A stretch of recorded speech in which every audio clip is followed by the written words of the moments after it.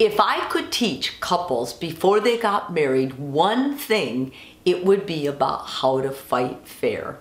The reason is because when you're getting married, you really haven't had that many fights. And if you have, you haven't probably really resolved them. And you think, oh, this is just because we're stressed. You make excuses.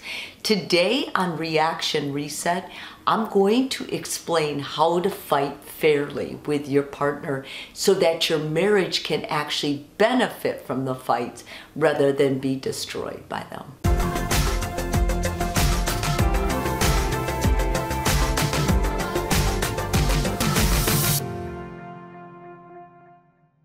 It may seem a little cynical that you talk about how to fight fair when you first get married, but believe me, nothing will destroy a marriage more than couples who don't know how to fight fair, who are mean when they fight. And in fact, if you've ever been around a couple who doesn't fight fair, you will know it because you will feel awkward, you'll feel embarrassed, and you'll feel terrible. And remember, you're just the observer. When you're in that kind of relationship, it feels really bad. So the first thing I want you to know is the research supports that happy couples fight just as much as unhappy couples.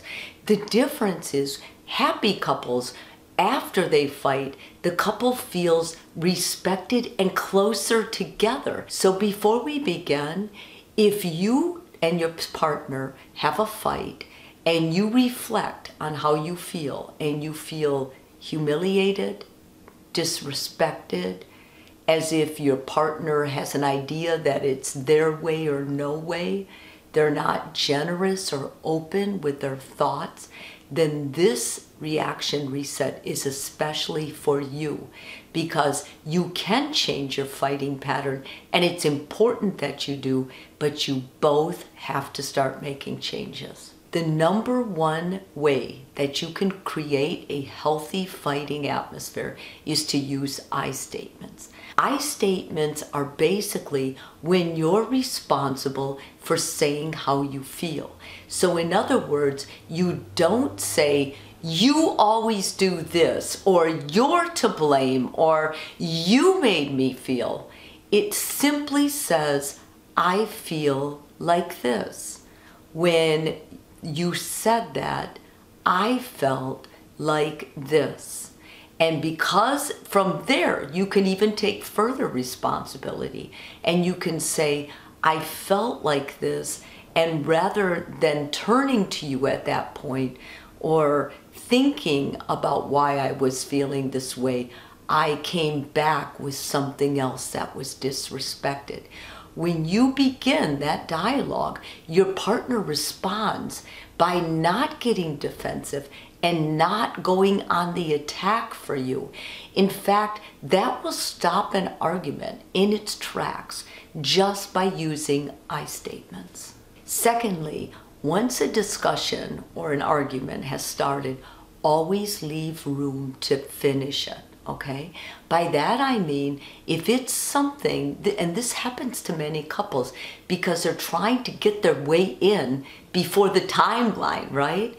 But it's okay to say, I don't agree with that. I don't understand what you're saying. I don't agree with it, but I'd like to take it up later. And then find a time when the two of you aren't distracted, aren't stressed out, and have time to actually explore it. This is a sign that you're going to work with your partner. You're going to negotiate, which leads us right into number 3. Remember, you guys are a team. Okay, when you're playing on a team, you don't go after your partner. You don't try to steal the ball away. You work as a team. You pass it back and forth. With communication and especially fighting, there has to be a dialogue.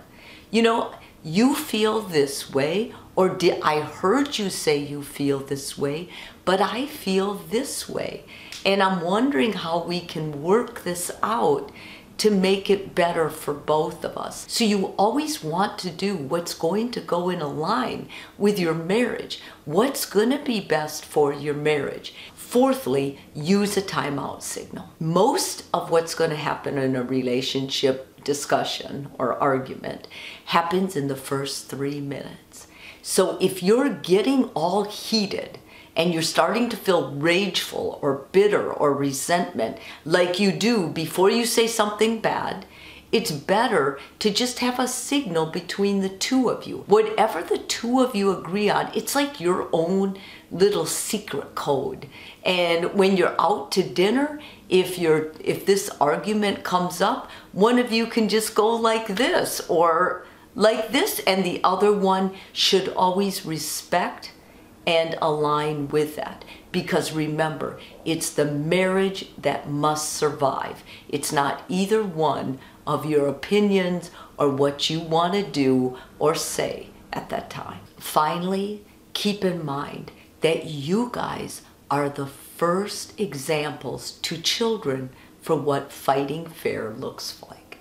I see so many adults who, when they were growing up, they have said their parents had terrible fights. And guess what it did to this now adult who is once their little child watching? They avoid fights, they avoid conflicts, they're dishonest, they don't live transparently, they walk on eggshells because they're afraid. Don't do that to your kids. Show your kids what a true team looks like. Show them that you honor each other, you respect each other's opinion, and that what's most important is the marriage, because you are building the next generation of resilient, healthy children who you want to have resilient, healthy marriages. When kids have been modeled how to fight fair, especially with a couple who loves each other, they learn, okay, yeah, it's okay. And it's okay to have light fights or well-managed fights in front of your kids.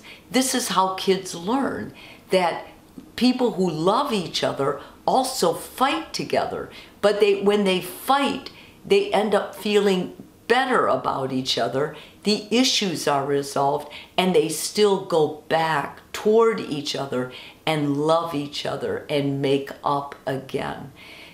I cannot tell you how important that is, because more and more couples are saying, let's go to another room. The child knows something's wrong.